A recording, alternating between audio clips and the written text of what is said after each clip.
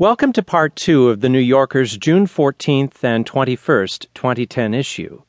There are 7 articles this week.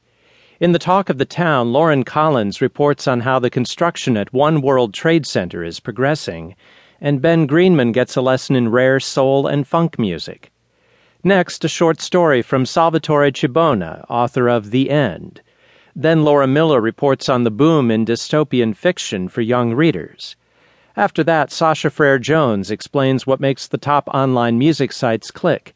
And in the current cinema, David Denby reviews the comedies Get Him to the Greek and Cyrus.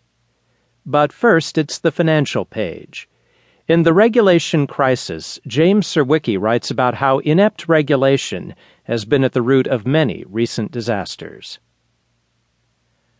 A few weeks after BP's Deepwater Horizon oil rig blew up and crude started spewing into the Gulf, Ken Salazar, the Secretary of the Interior, ordered the breakup of the Minerals Management Service, the agency that was supposedly in charge of offshore drilling. It was a well-deserved death. During the past decade, MMS officials had let oil companies shortchange the government on oil lease payments, accepted gifts from industry representatives, and in some cases literally slept with the people they were regulating. When the industry protested against proposed new regulations, including rules that might have prevented the BP blowout, MMS backed down. Franklin Delano Roosevelt, when he hired the famed stock manipulator Joseph P. Kennedy as the first head of the SEC, said, "Set a thief to catch a thief." MMS's modus operandi was more like setting a thief to help other thieves get away with the loot.